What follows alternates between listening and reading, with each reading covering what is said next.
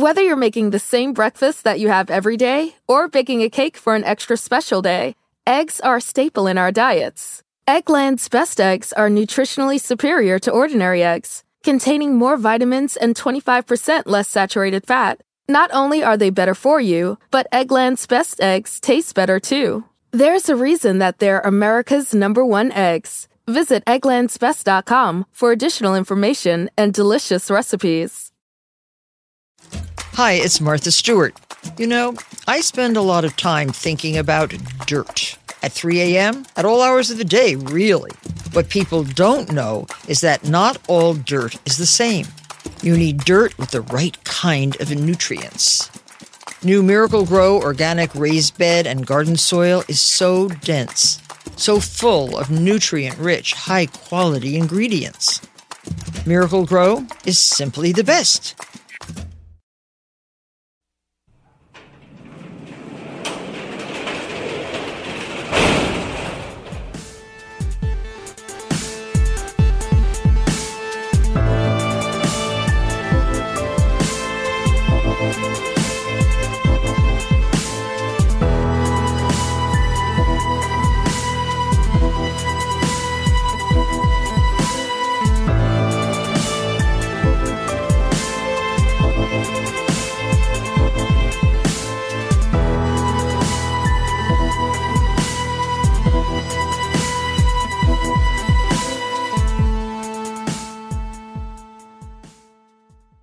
Welcome to True Crime Garage. Wherever you are, whatever you are doing, thanks for listening. I'm your host, Nick, and with me, as always, is a man who was a feminist before he even knew what the word meant.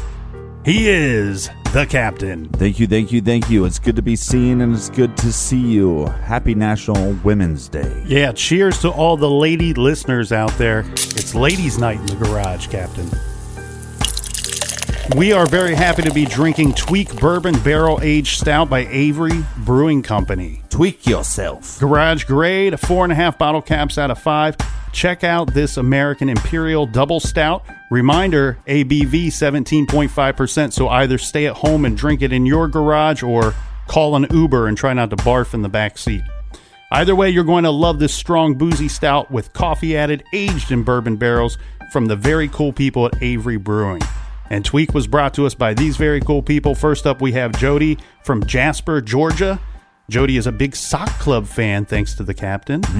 My kind of lady. Next, we have Maya in Simi Valley, California. Some very good wine comes out of Simi Valley.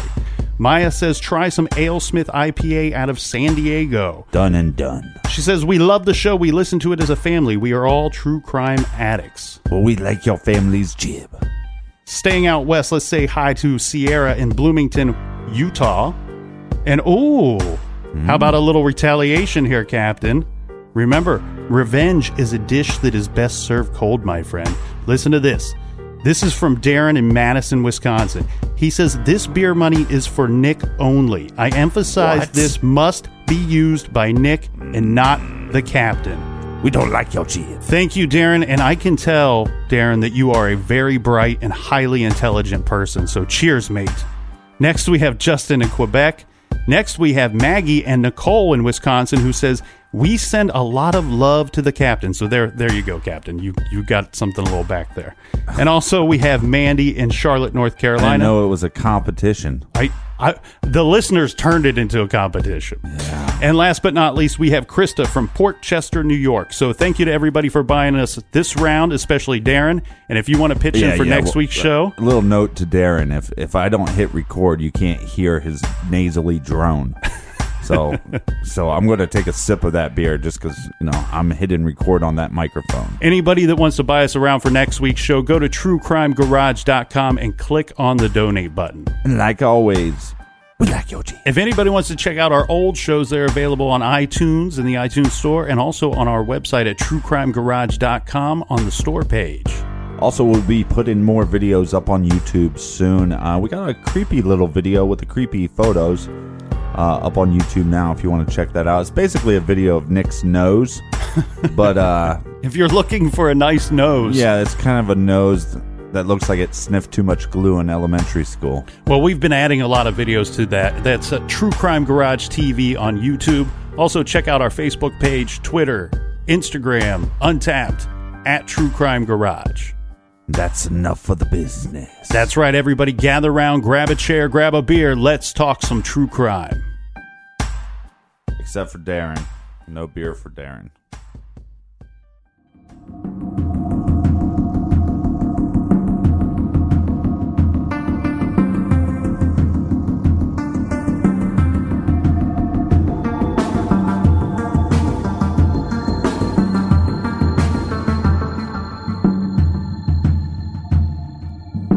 Investigators say Bob Evans is responsible for the deaths of Denise Bowden, 4 unidentified people in Allenstown, and Yoon Soon June. Let's take a closer look at exactly who these victims are. Now, we begin with Denise Bowden, who graduated from Goffstown High School in 1976. She worked at Carroll Cable and the Demers Nursing Home in Manchester before her disappearance. Now, when Bowden was 23 years old, she lived at 925 Hayward Street in Manchester with Evans, who was her boyfriend at the time. Now, shortly after Thanksgiving in 1981, Bowden disappeared, her body never found. 4 years later, the bodies of an adult woman and a female child related to that woman were found in a barrel in a wooded area of Allenstown. The adult described as a white woman with brown hair, 23 to 33 years old. The child described as white and between the ages of 5 and 11. Then in 2000, 2 more children were found in barrels on the same Allenstown property. Both girls were around 2 or 3 years old. New DNA results show that the girl on the left is the daughter of Bob Evans, and the girl on the right is also related to the unidentified woman found in the first barrel. None of the bodies have been identified. Fast forward a year later, in August 2001, Yoon Soon June had an unofficial backyard marriage ceremony with Evans in Richmond, California. She was reported missing in September of the following year and later found buried in her basement. A couple of months later, Evans was arrested and eventually convicted for her murder.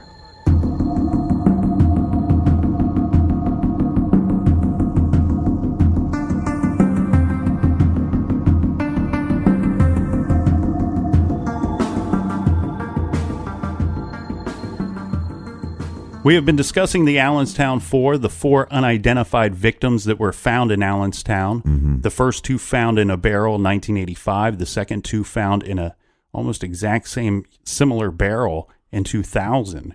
And these victims have remained unidentified. Well, in January of this year, there becomes a huge break in this case. Yeah. So the New Hampshire Attorney General announced that they believe that they have discovered the man involved in the Bear Brook murders, also known as the Allentowns 4. To be clear here, the state of New Hampshire Attorney General, he announced in a press conference that after 30-some years of looking, the police are confident in regards to the 4 female victims found in Allenstown in the 2 barrels.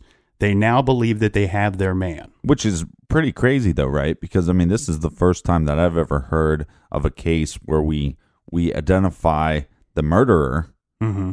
but we still can't identify the victims. Yeah. And he starts off the press conference by saying that exact same statement. Really? Yeah. That usually, you have to, there's that general process that you identify the victims and you take it from there, and then right. you catch the killer.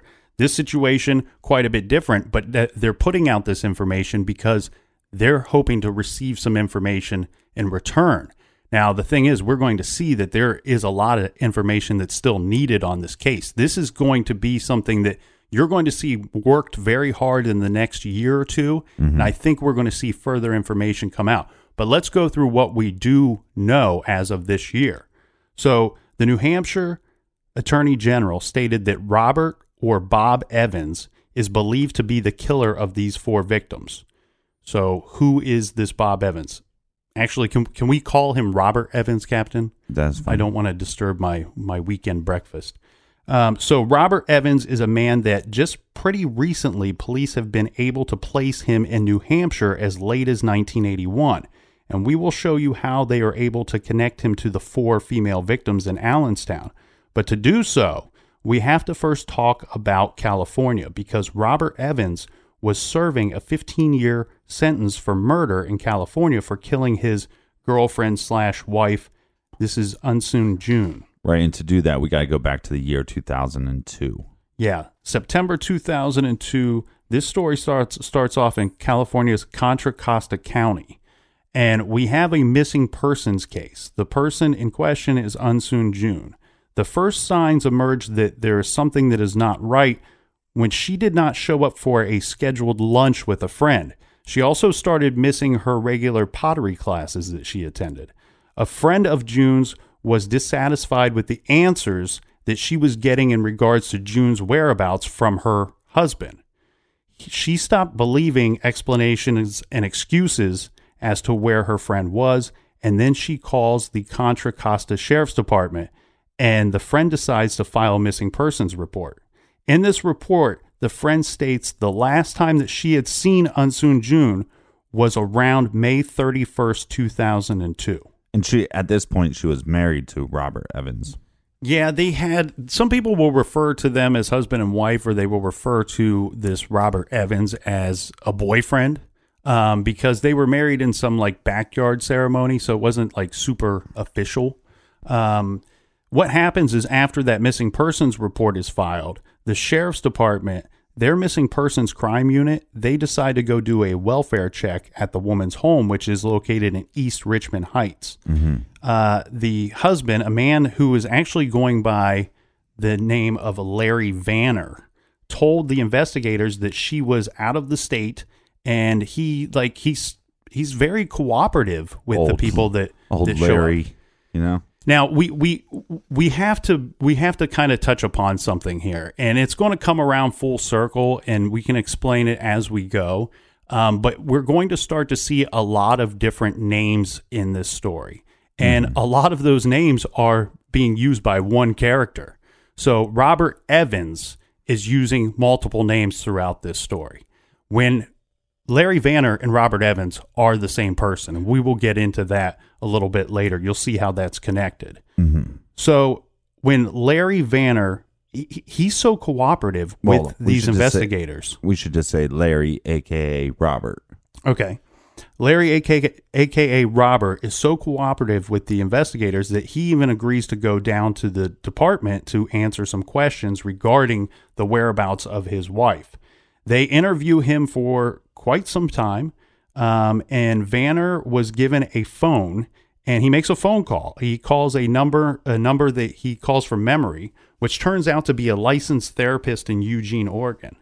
Now, the detective would later state how she thought that was really weird because he had this number memorized, and she believed it was part of like a ruse, like the fact that he had gone this far to form some kind of plan in advance. And she couldn't really put her finger on, was this something that he kept in his back pocket as a plan to get out of this particular situation, or really was this something he would do to get out of any situation? Right. The detective quickly realizes that the name Lawrence William Vanner, which is the name that the man had given, had no paper trail. He had no driver's license in the state of California. He had no driver's license in any state in the U.S. that they could find. And he had no criminal history or records of any kind. Nothing that they looked for in their databases at the sheriff's department turned up regarding the name Lawrence William Vanner. But this guy, he still agrees to keep talking to her, answering questions, and he even agrees to be fingerprinted. So she also said that they made quite a bit of small talk, and mainly this is because the guy seemed to be very chatty. She also commented that he had these really strange, super blue, twinkly eyes. But as far as questioning went, he was a very personable guy. Twinkly eyes? Yeah. Like the Wiz from Seinfeld? Yes, much like the Wiz. Yeah. Sometimes Vanner even spoke in a type of like sing-songy voice when they were talking. Anyway, so he gives I never really understood that sing-songy thing. Does somebody talk like this or something like this? In every musical that you watch, they do that. Well, right, but that's an actual song. But sing-songy talk. I don't really... Well, Vanner did this from time to time during the questioning process. And he does give his fingerprints, as we said. And while the live scan began to run the prints through the database, the detectives took Vanner out to a corner store so that he could get a drink and a pack of cigarettes. The detective, in an attempt to get some more information about this man, asked him if his accent was from the East Coast. She says to him, "Your accent's very interesting. Where did you grow up?" Vanner then stopped talking, and he leaned in real close to the detective's personal space, and with a completely different tone, he said, "That's none of your goddamn business." She said it was like a flick of a switch. From the normal behavior that she had seen before, he completely changed. Con artist. Yeah, he gets very aggressive with her, and then she says that he then switched it off again, and he kept carrying on as normal, like nothing had happened. And I'm going to post some pictures of this guy, of old Robert Evans. He's definitely creepy looking. He's like a creepy clown. Yeah. You know, he's like a sadistic clown with twinkly blue eyes. Yeah, he's just got the hair on the sides and none on the top, and he's kind of got that clown face. Yeah, there's this other picture, too, where he's wearing a Mickey Mouse shirt. And he just, kind of ruined Mickey Mouse for me for the next week or so. And breakfast. The fingerprints come back, and what they learned from the fingerprints gets even stranger, okay? So this now shows that Larry Vanner was the same person as a man named Curtis Mayo Kimball, a man who was once convicted of abusing and abandoning a little girl at an RV park in 1986. What had happened was he was on parole for that conviction, and the day they let him out, instead of checking in and doing all the stuff you're supposed to do on parole to, reincorporate yourself back into society, instead he just takes off. So the detective then reads him his rights because, of course, Larry Vanner, he's this Kimball guy, and he needs to be taken into custody for the parole violation. And of course, Larry Vanner at this point stops talking to the detective. Right. Lawyers up. They didn't cover that in this portion of the story. I don't think that he actually lawyered up at this point. Right. He just said, "I'm not talking." Because this is all kind of happening very quickly. It's none of your goddamn business. So now that's what he said to her. They decide that his premises are subject to a search. So they go and they get the appropriate warrant. And they took a key to June's house from Larry Vanner's belongings, and then they go to the house. And once there, they find pictures of the missing woman still on the refrigerator. But then they don't find any women's clothing in the house. And then at least there's pictures. Well, up of her in the house. It's going to get a little weird because now they start to notice the weird stuff. There are some areas on the property that look to have been recently dug up.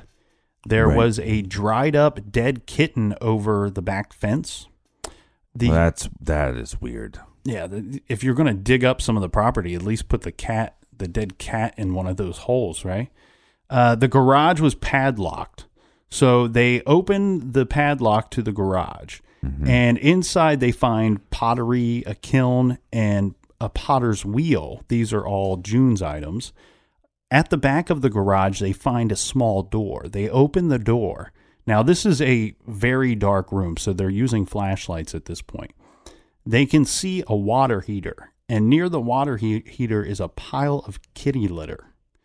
It's mounted over some extension cords. Yeah. There are workshop lights that are hung up in this cramped little space. They're not on, but they also see a small axe and a reciprocating saw.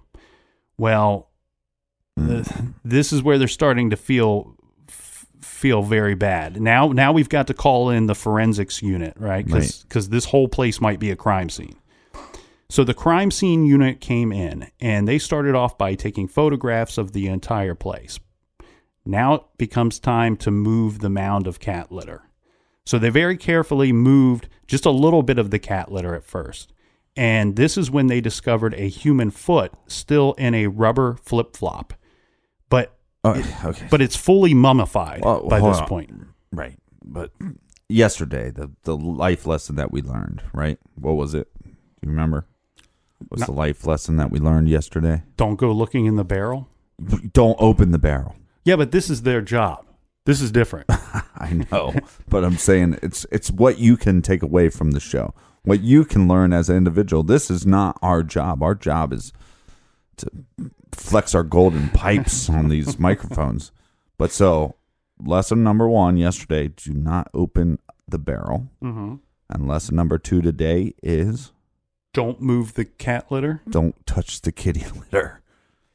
Well, so of course, murder charges followed for the man that they knew as Vanner and Kimball. Right. So he is charged as Well, real quick question though. So we know that he is Kimball, right? Yes. Like We that's know who that- he is, We know that Larry Vanner is Curtis Kimball.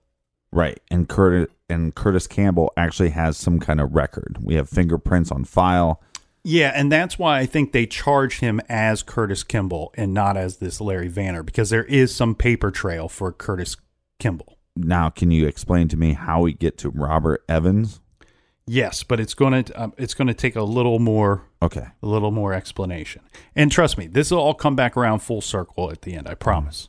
So he ends up pleading. Don't you lie to me, boy. He's charged as Curtis Kimball, but to everyone's surprise, he ends up pleading guilty to the charge. He pled guilty to second-degree murder and was sentenced to 15 years to life in prison. It's not enough, man. So what ends up happening, this turns out to be a good thing for Mr. Kimball, aka Vanner, because this avoids the man a trial and, more importantly to him, an investigation into the man calling himself Lawrence Vanner. Right. So the short of that is this detective not only puts this man behind bars, but she establishes through the fingerprint match that Lawrence Vanner is also Curtis Kimball. And Curtis Kimball was wanted on parole violation for abuse and abandonment of a minor that the court system believed to be his child. Now, this awesome detective decides that, you know what? We should trace this guy as far back as we can. Right. Because, of course, the thought being here is if he is guilty of this kind of stuff and he has used more than one name, we might want to at least round the bases once to be safe to see what else we can dig up in the process. Right, because we know he's a murderer. Mm-hmm. And we know that the whole child pedophilia stuff. And that's normally repeat offenders. Yeah. And you know what? My thought here is at the very least, they might want to try to reach out to that child to see what name he was going by when he was connected to that child. Was he Kimball? Was he Vanner? Was he a different name? You know, there's only so much that they even have on this Kimball guy. You know, they traced Vanner to Kimball. They only have one arrest for this Kimball dude. So she tracks Vanner, a.k.a. Kimball, and she figures out that he had a relationship with June that began in 2000. This was the murdered wife. Before that, this detective believes that he had lived and worked in Contra Costa, California from about 1990 to the year 2000.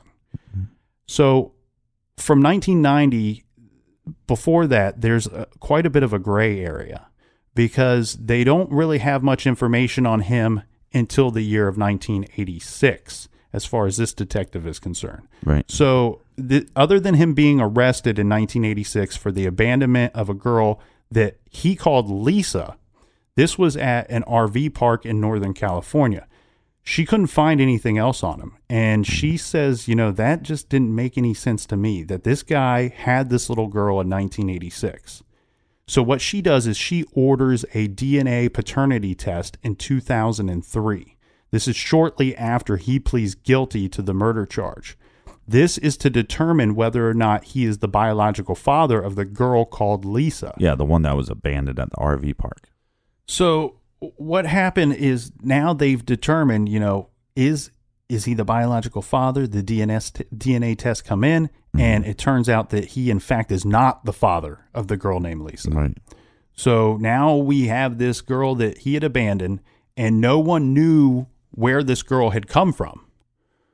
So now we have to go back a little bit further, right? Let's go back to the child abuse abandonment charge that he faced as Curtis Kimball. Right. So now we go back to this. This man, Curtis Kimball, shows up in January of 1986. This man is living and working at the Holiday Host RV Park in Scotts Valley. This is in Northern California. And he's living there, working there. And with him is a girl believed to be about 5 years old. And he is calling the girl Lisa. He in June or July of 1986, he leaves Lisa with a family that lives in the RV park.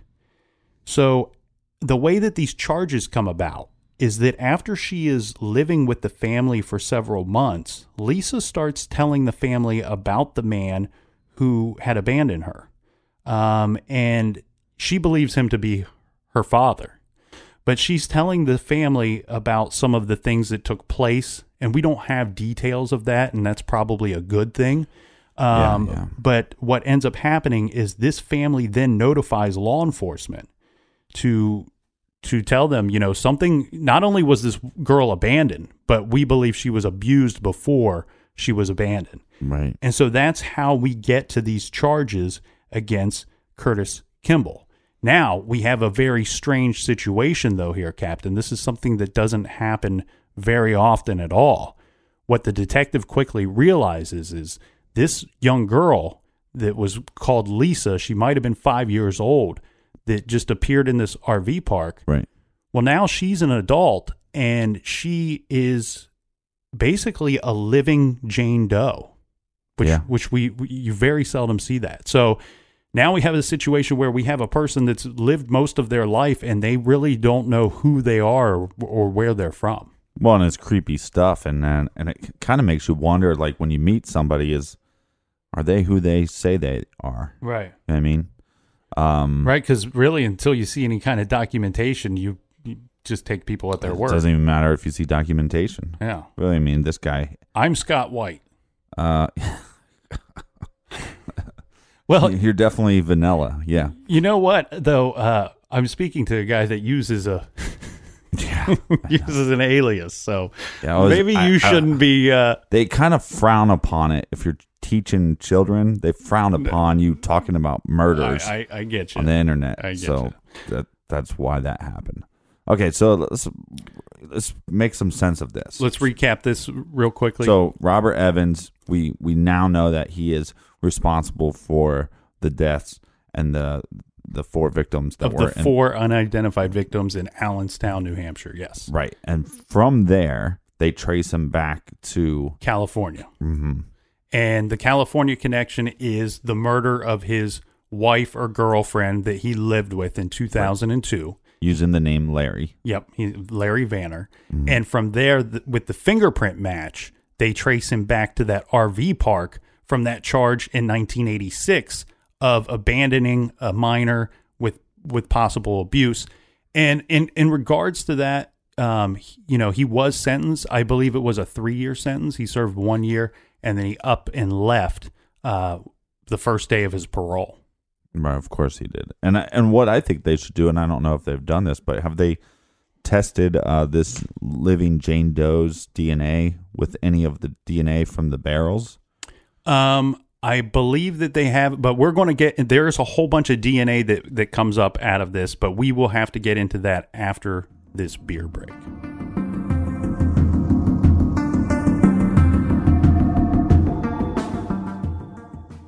The evidence keeps pouring in. At this point, the facts are undeniable. It's an open and shut case.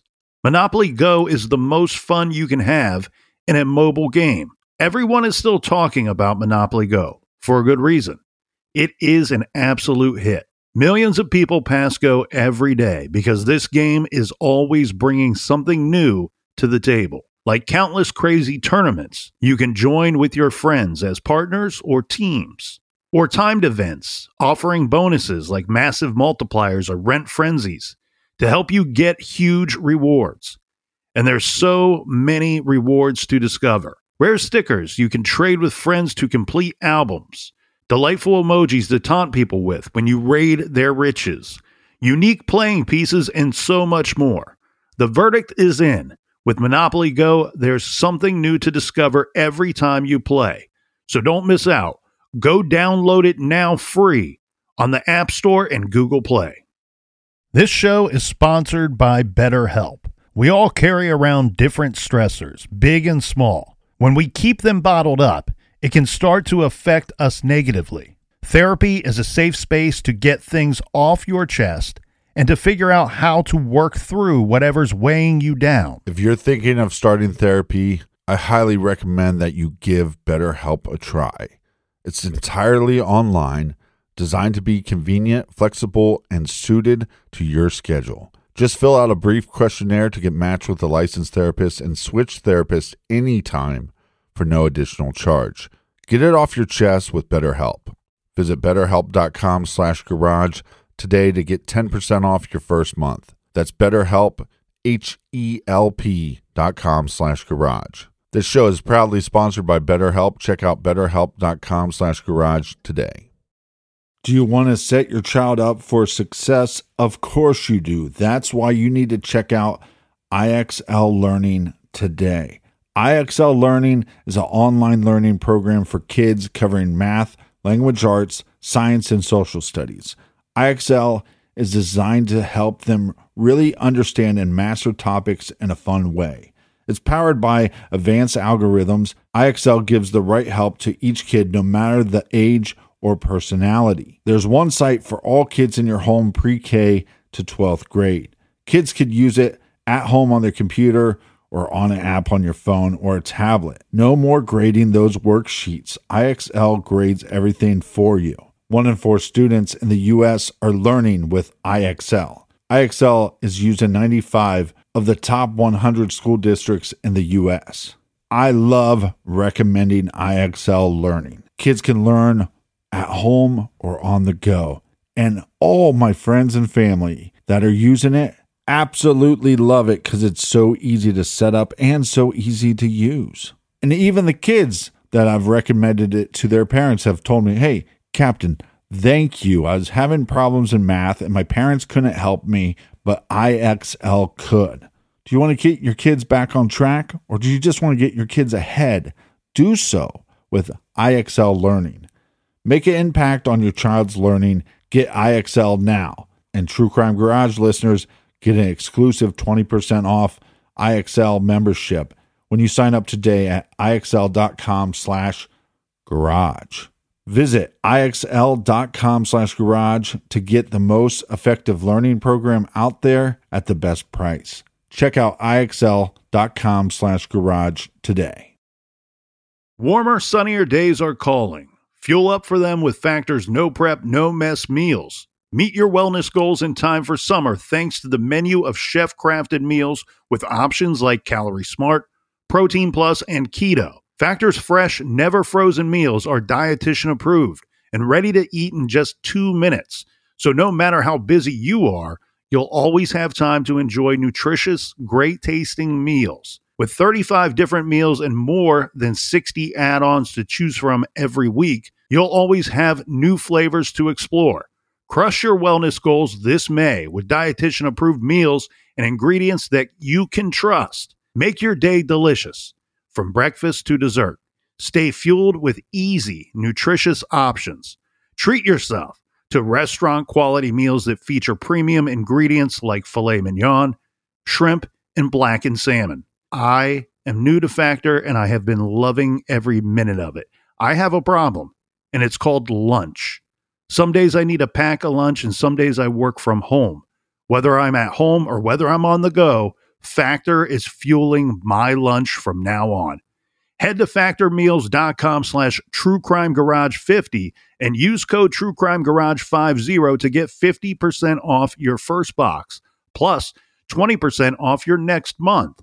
That's code truecrimegarage50 at factormeals.com/truecrimegarage50 to get 50% off your first box, plus 20% off your next month while your subscription is active.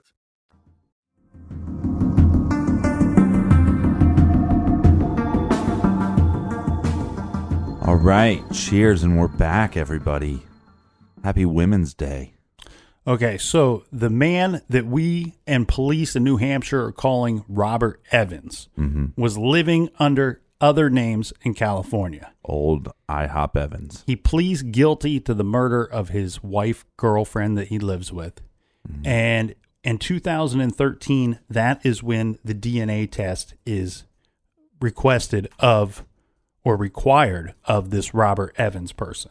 So in August of 2013, the DNA testing determines that Robert Evans and Lisa, the girl that he had abandoned at the RV park, were not biologically related. So now we have a situation where we're trying to initiate an investigation into the true identity of this girl named Lisa. She was living under the name of Lisa Jensen, and that was a name that was given to her by this man. So again, we have a strange situation where we have a living Jane Doe. Well, and he's good at coming up with names. So, And I mean, he doesn't come up with good names, no. but he's just good at coming up with names. Well, Bob Evans, I mean, he could have seen a sign. Old IHOP Evans. Yeah. Such a douche burger.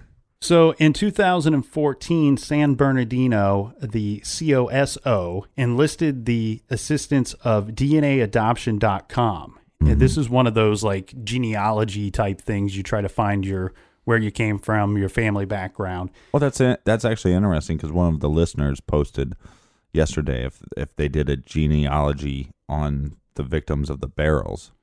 Which is something that police are working on doing right now. Oh, that's good. So we'll get back to that. It was a good listener thought, is what I was saying. Yeah. Exactly. Some of these listeners should be involved in these cases.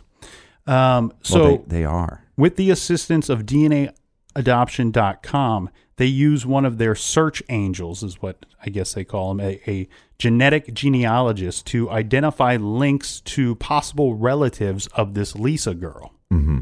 And what they find, this takes quite a bit of time, but in 2016, they discover a first cousin and the grandfather of Lisa.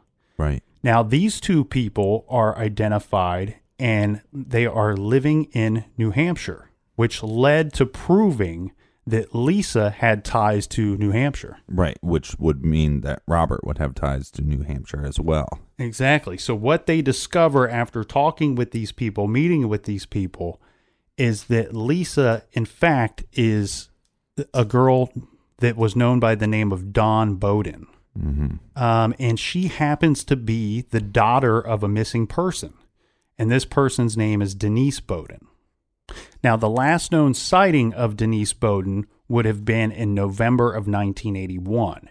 So the police suspect that Denise Bowden, she went missing shortly after Thanksgiving of 1981. And at the time, she had a 6-month-old daughter, this being Dawn Bowden.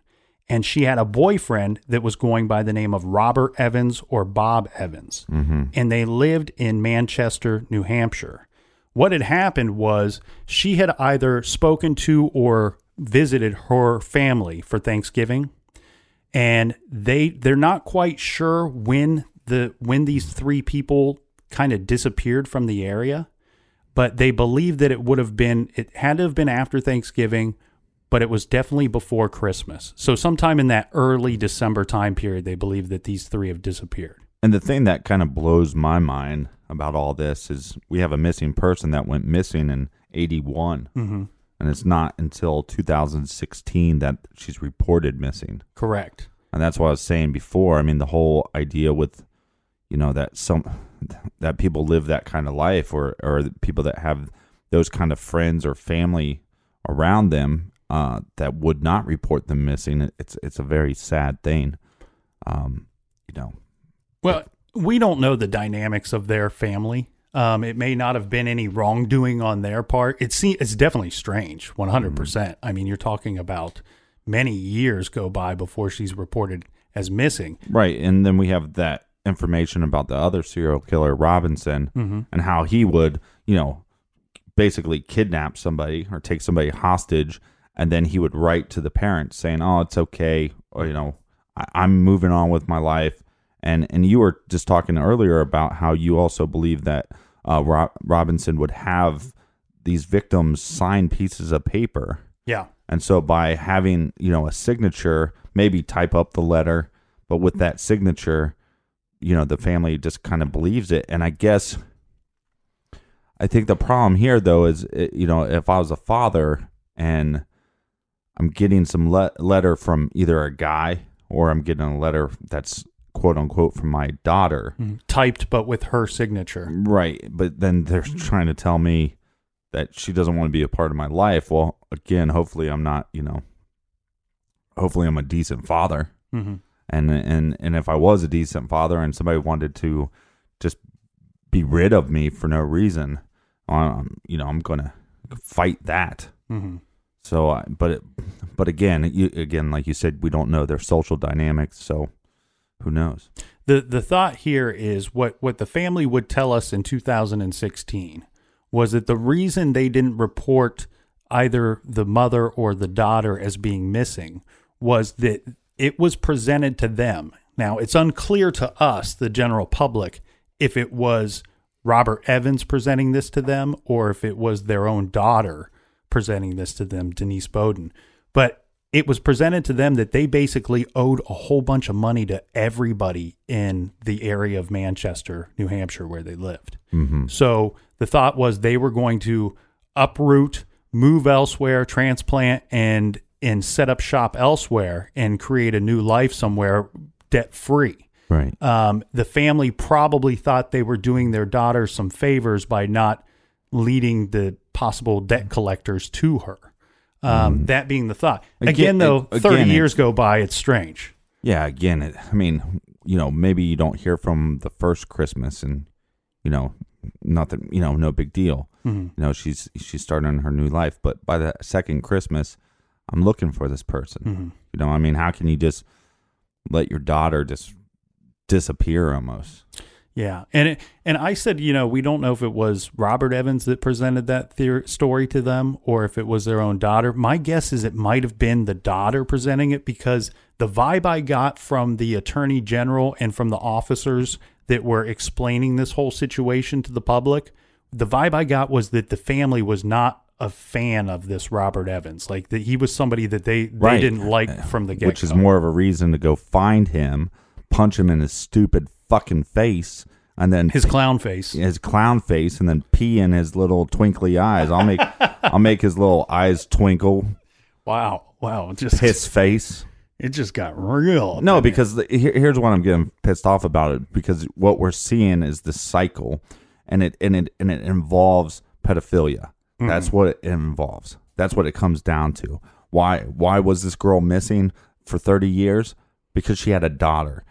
He preyed on her, and it was the daughter. He wanted the daughter. And you see this time and time again where these doucheburgers come out and they prey on single mothers with daughters or sons, and they molest those kids.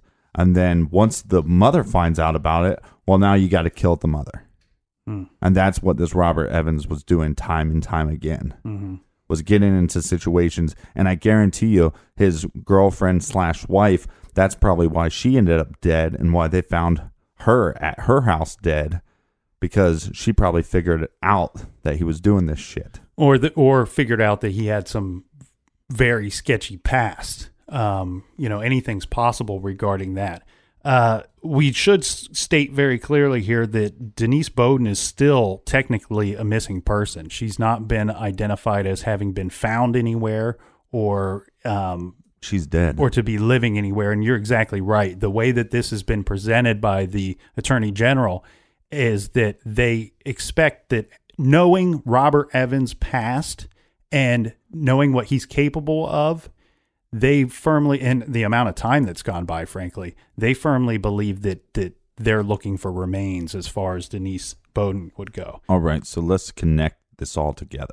Yeah, so in the summer of 2016, the San Bernardino County Sheriff's Office, they contact the Manchester Police Department regarding the identification of Dawn Beaudin. So Lisa Jensen, the girl that was left at the RV park, is actually Dawn Beaudin, the daughter of Denise Beaudin. And I'm so glad that they did their work so she at least has some closure and that she has some sense of an actual past before this monster. Yeah, can you imagine that, though? This Lisa girl, she's living with the name Lisa for all these years, and she was adopted out and went on to live a very normal, happy life from what we have heard.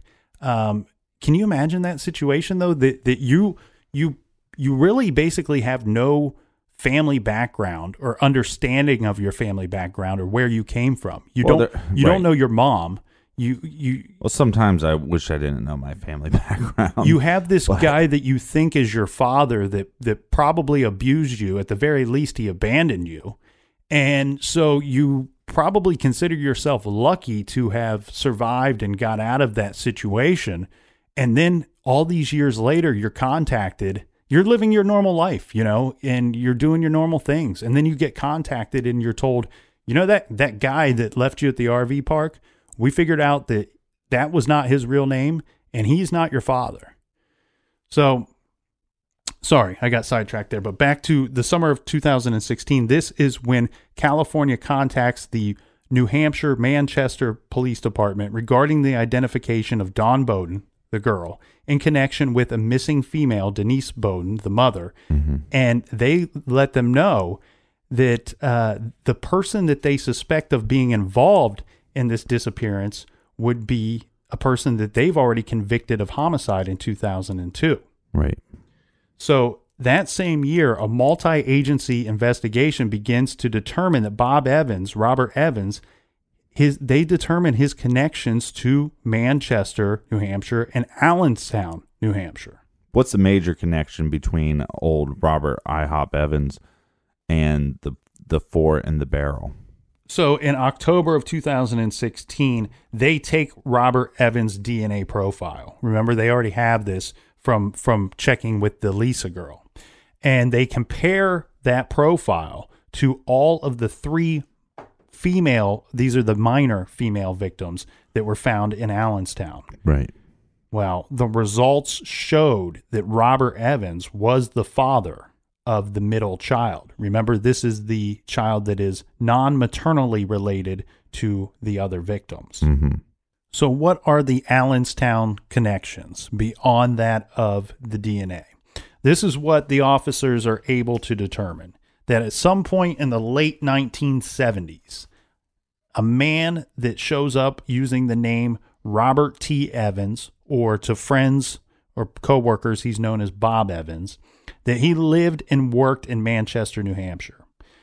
He worked at the Wambeck Mills in Manchester as a mechanic and electrician. Mm-hmm. When he was working there, he worked with the owner of the property in Allenstown where the barrels with the bodies in them were found in 1985. Right, because there was that little store. Yeah, and in 2000. He provided electrical work to the Bear Brook store that was located on that property. And here's the thing though, too, that makes you wonder, Captain, once you kind of see this situation with Robert Evans and you know that a lot of these crimes might be driven by his pedophilia. Right. And then we hear about the owner, his last name was Callahan, that owned that property, worked with him at the Wambeck Mills. Doesn't it make you wonder, does this Callahan character, with his background in pedophilia, do you wonder if there's some kind of connection there? It seems a little too big of a coincidence to me, right? Mm-hmm. A couple questions initially that come up. One, was it the pedophilia that brought them together and then they decided to, work together? Or was it through work and odd conversation? I don't know how that conversation starts, but I don't want to ever have that happen because I think I'd just slap the person. But then a weird thought kind of popped in my head.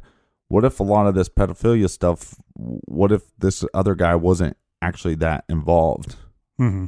You know what I mean? And it was just happenstance or something. It's possible. The thing here is, you imagine if this Callahan guy is guilty of lesser crimes, I don't think he's letting somebody dump bodies on his property. Right. Actually, guilty or not guilty of anything, you're not letting people dump bodies on your property. Well, and this starts making me feel a little more like the whole idea of sex trafficking, human trafficking. Mm-hmm.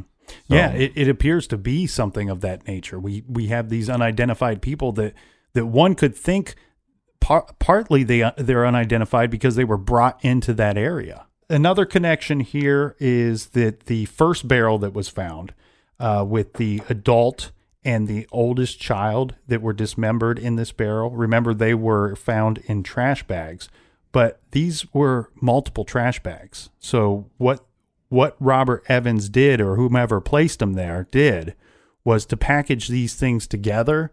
The trash bags were tied together with electrical wire. Now, we already said that he has a background as an electrician. Right, so that makes sense. This electrical wire could potentially be traced back to a place called Carroll Cable. Now, this is interesting because that is where Denise Beaudin worked. So I do want to throw this out there, though. It is a bit of a loose connection because it's been presented to me that type of cable, that type of wire, was actually a very common type of wire. But again, here, it would be another big coincidence. Right. Well, but the fact of the matter with the whole Denise case is he had her daughter. He took her daughter across the country. We see this pattern with him, as far as murders go. And, so we don't have to sit there and say, well, he had some cable because he probably worked at this cable company. That's where she worked.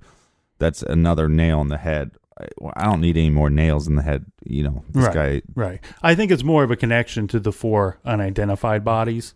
In regards to Denise Beaudin, there were people that provided law enforcement with pictures of this Robert Evans with Denise Beaudin. So it's not just somebody coming forward and saying, well, I know this Robert Evans guy was with Denise Beaudin. No, they have photographic proof. Some other kind of loose ends here we have with the Allenstown victims. Remember the girlfriend, wife that he killed in California? All 5 of these victims died from blunt force trauma. And the almost all of these victims as well were dismembered. So we see a bit of a pattern as far as cleaning up a scene and getting rid of bodies. And through investigation, they were able to uncover that Robert Evans was known to actually dump stuff on the site before. Yeah, and they had confirmed that barrels from the Wambach Mill, were dumped on the property as well. Now, what they're saying in regards to the actual 2 barrels where the bodies were found stuffed into is that they can't place them as having come from the Wambach Mill, but it makes sense. I mean, they're similar. They're very similar, yes. And then sometimes, if you work in any warehouse, sometimes you have everything normally comes in this crate or in this barrel, right? But then every now and then you just get a couple crates or a couple barrels that look a little different. Get a one-off. Right, and those might have been put to the side, and he possibly could have used those because they weren't using them at his work. Now, remember we had said that they were able to establish that at some point in the late 1970s that Robert T. Evans had moved into the Manchester, New Hampshire area. They have him living there until approximately 1981 when he leaves with Denise Beaudin and her daughter. They are able to confirm they don't know the exact time or date that he would have moved into this property, but they have him as living at 925 Hayward Street in Manchester, New Hampshire. Now, what has taken place since all of this uncovering has happened is that they have gone back to that property. And mainly they went back there to look for the remains of Denise Beaudin. Right. They spent I think they spent 3 or 4 days there with FBI and other agencies involved, and they were unable to find any trace of human remains, or Denise Beaudin. And the problem is it's 30-some years later. So, of course, police are still looking for Denise Beaudin. She's been missing since November of 1981. She was 23 years old at the time that she had disappeared or was last seen. She had brown hair, brown eyes. She was about 5'4" to 5'6" tall, 120 to 140 pounds. She had a noticeable overbite. And as we had said, she was known to have been living in the Manchester, New Hampshire area. The problem, though, is when you have a guy like Robert T. Evans who moves all over the country with all these different names, you don't know where you could potentially find this person. she might even be a Jane Doe in some other state that's been sitting there waiting to be named all these years. Did they do a DNA test between the girl that he left abandoned and the girls that were in the barrel? To see if there was some kind of connection there? Yeah. I believe they have, and I believe that there is not any type of connection to them as far as being relatives. So I would just be, it would be suspect to me that the middle child that they believe is connected to Bob Evans or Robert Evans would be maybe related to the Bowdens. Mm-hmm. Yeah. Anything's a possibility at this point. So let's try to point out what we think we know about Robert Evans, because we have these little patches in time where we don't have information on where he is. And this becomes a big problem because we're starting to see what this guy is probably capable of. I mean, he's a chameleon, right? He's a guy that moves into an area. Well, no, I mean, here's what we do know is we do know that he's capable of kidnapping. We know he's capable of abandoning children. Mm-hmm. We know that he's capable. He is, worked and probably was in cahoots with a known pedophile, and he's capable of murder. Right. So we know he's capable of a lot. And it's very likely that he's a serial killer that's been moving around this country for decades. So the police estimate that Robert Evans was born between the years of 1936 and 1952.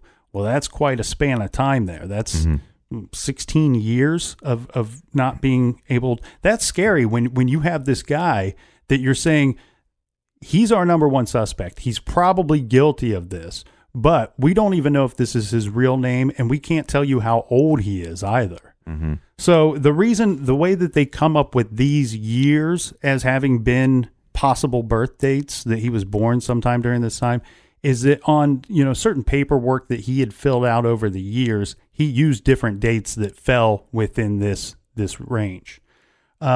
He did die in prison in December of 2010.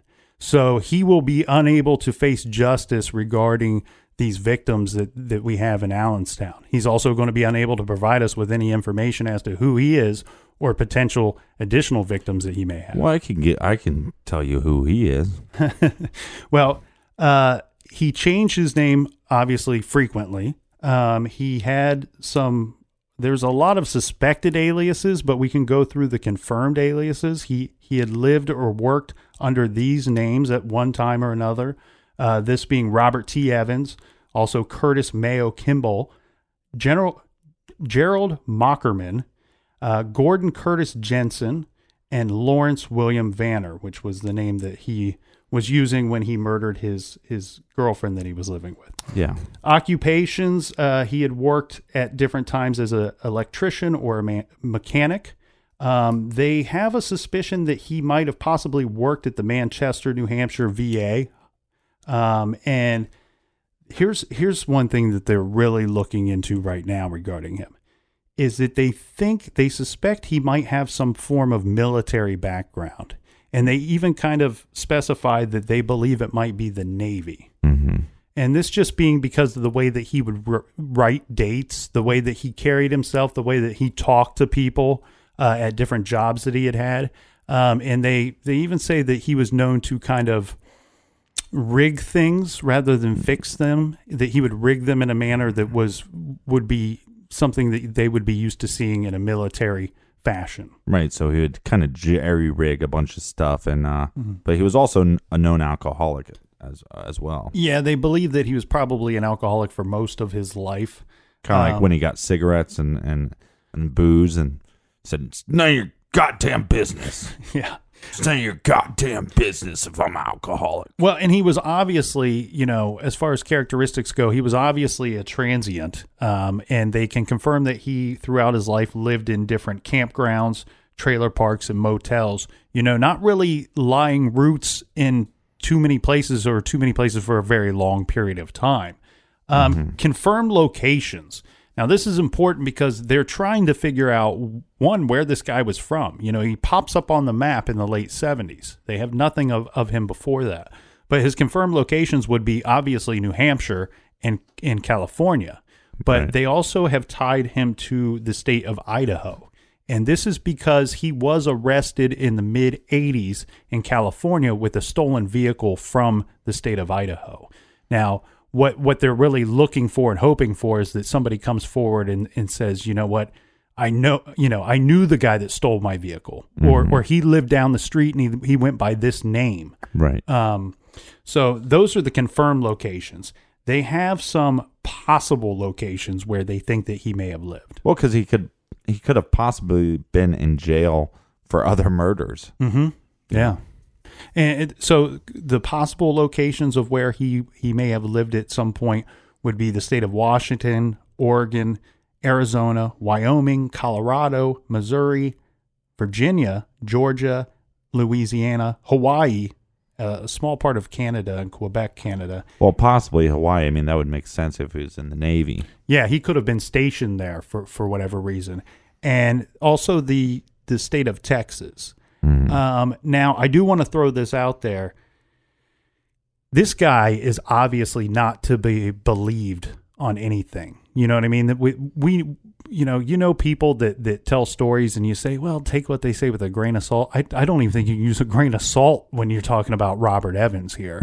These are locations that they question because he has some ties, or he has mentioned these places to people at some point in his life. Right. Now, any of those background stories that he was giving to these people could be completely fabricated. Right, complete malarkey. Yeah, they seem to be really focusing on the state of Texas as far as law enforcement goes. They're really interested in the state of Texas.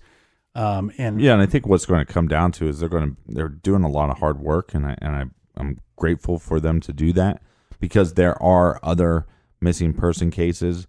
There's probably other John Does, probably Jane Does in this scenario, but there's missing person cases. There's Jane Does out there that are connected to this guy. Yep. And they just need to keep doing the work to do that and maybe bring closure to somebody. Mm-hmm.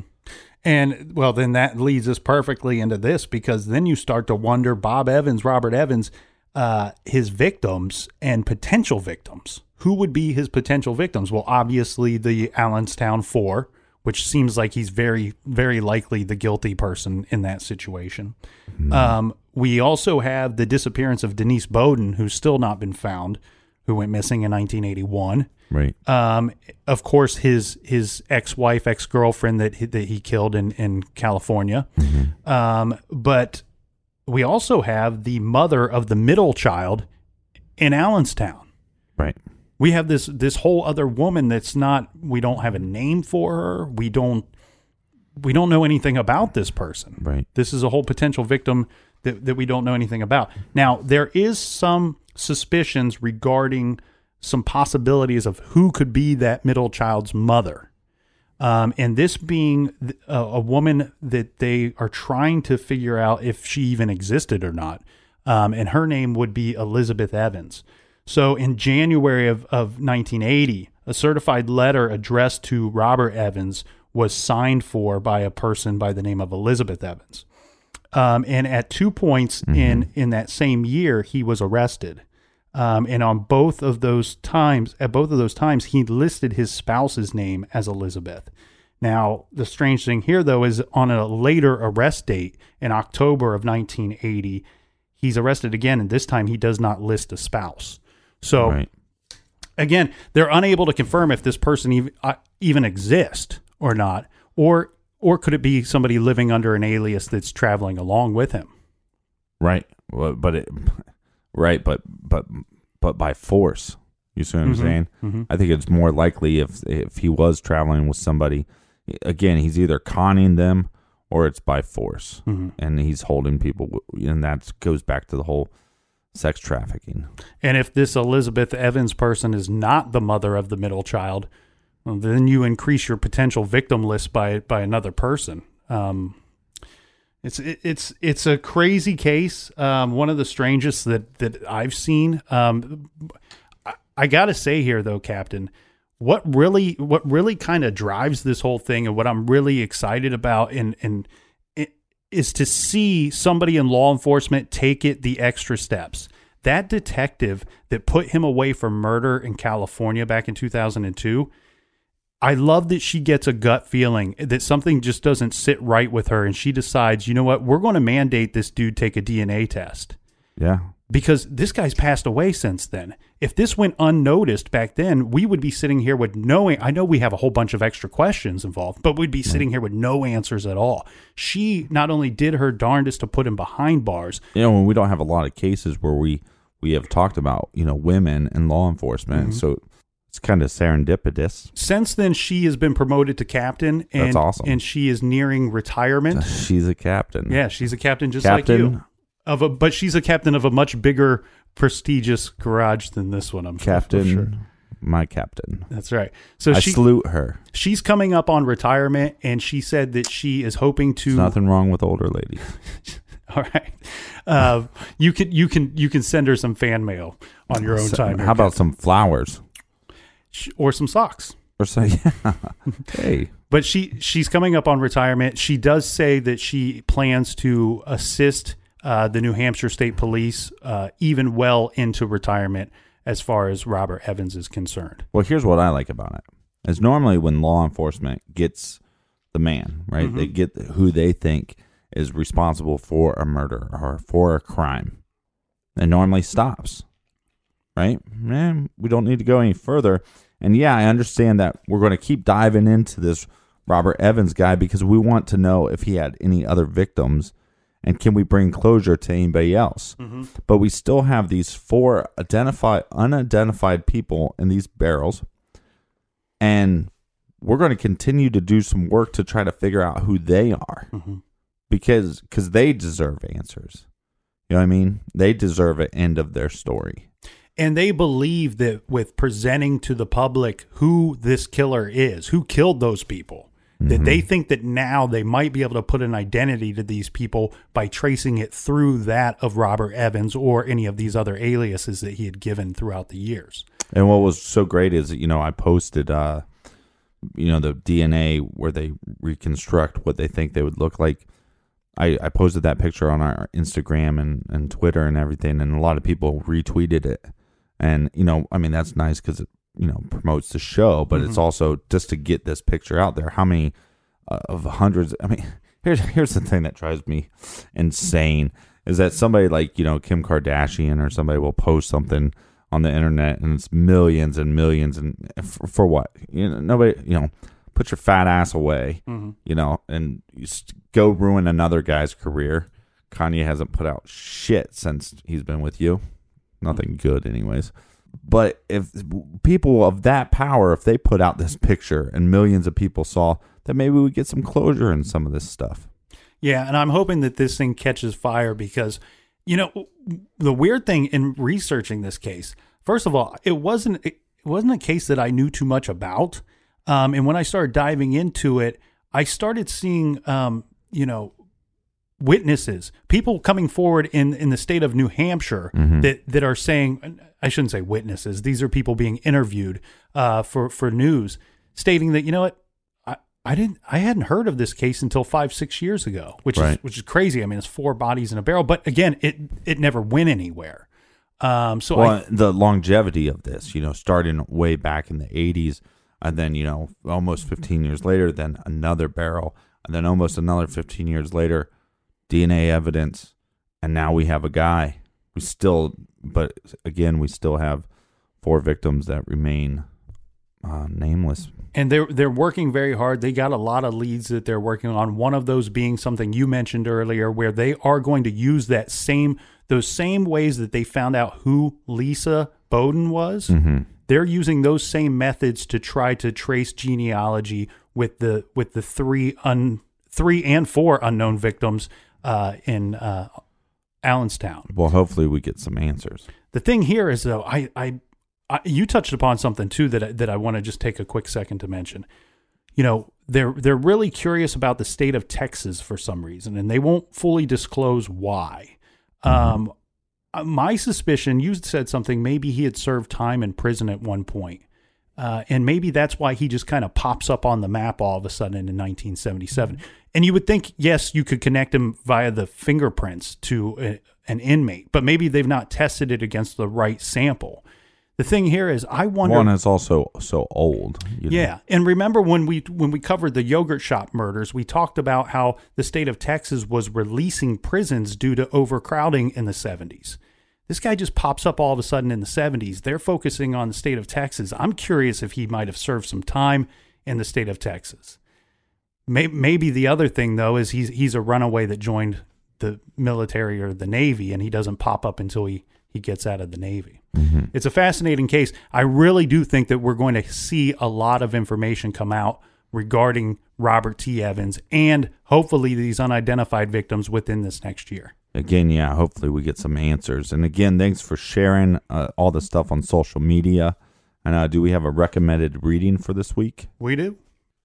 We have a recommended reading and a recommended viewing. First up, the reading, of course, the book we discussed yesterday, Expecting to Die by Lisa Jackson. Mm-hmm. That's a fictional thriller. You can pick that up. We have that listed on our recommended page on our website, and you can pick that up through the Amazon banner there. And for a recommended viewing, I'm pretty pumped up about this, Captain. It's called Capture, Kill, Release. It's about a young married couple that documents their descent down the rabbit hole as they seek to fulfill one of their darkest desires.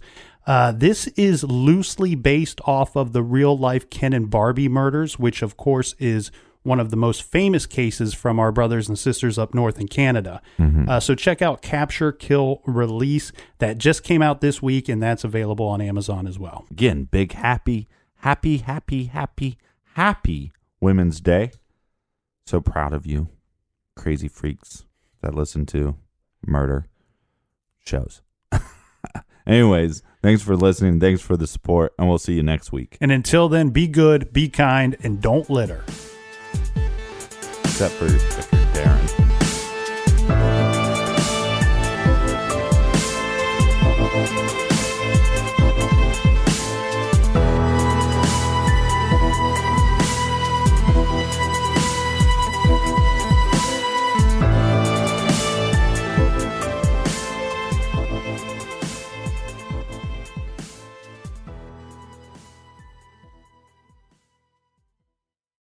Whether you're making the same breakfast that you have every day or baking a cake for an extra special day, eggs are a staple in our diets. Eggland's Best Eggs are nutritionally superior to ordinary eggs, containing more vitamins and 25% less saturated fat. Not only are they better for you, but Eggland's Best Eggs taste better too. There's a reason that they're America's #1 eggs. Visit egglandsbest.com for additional information and delicious recipes.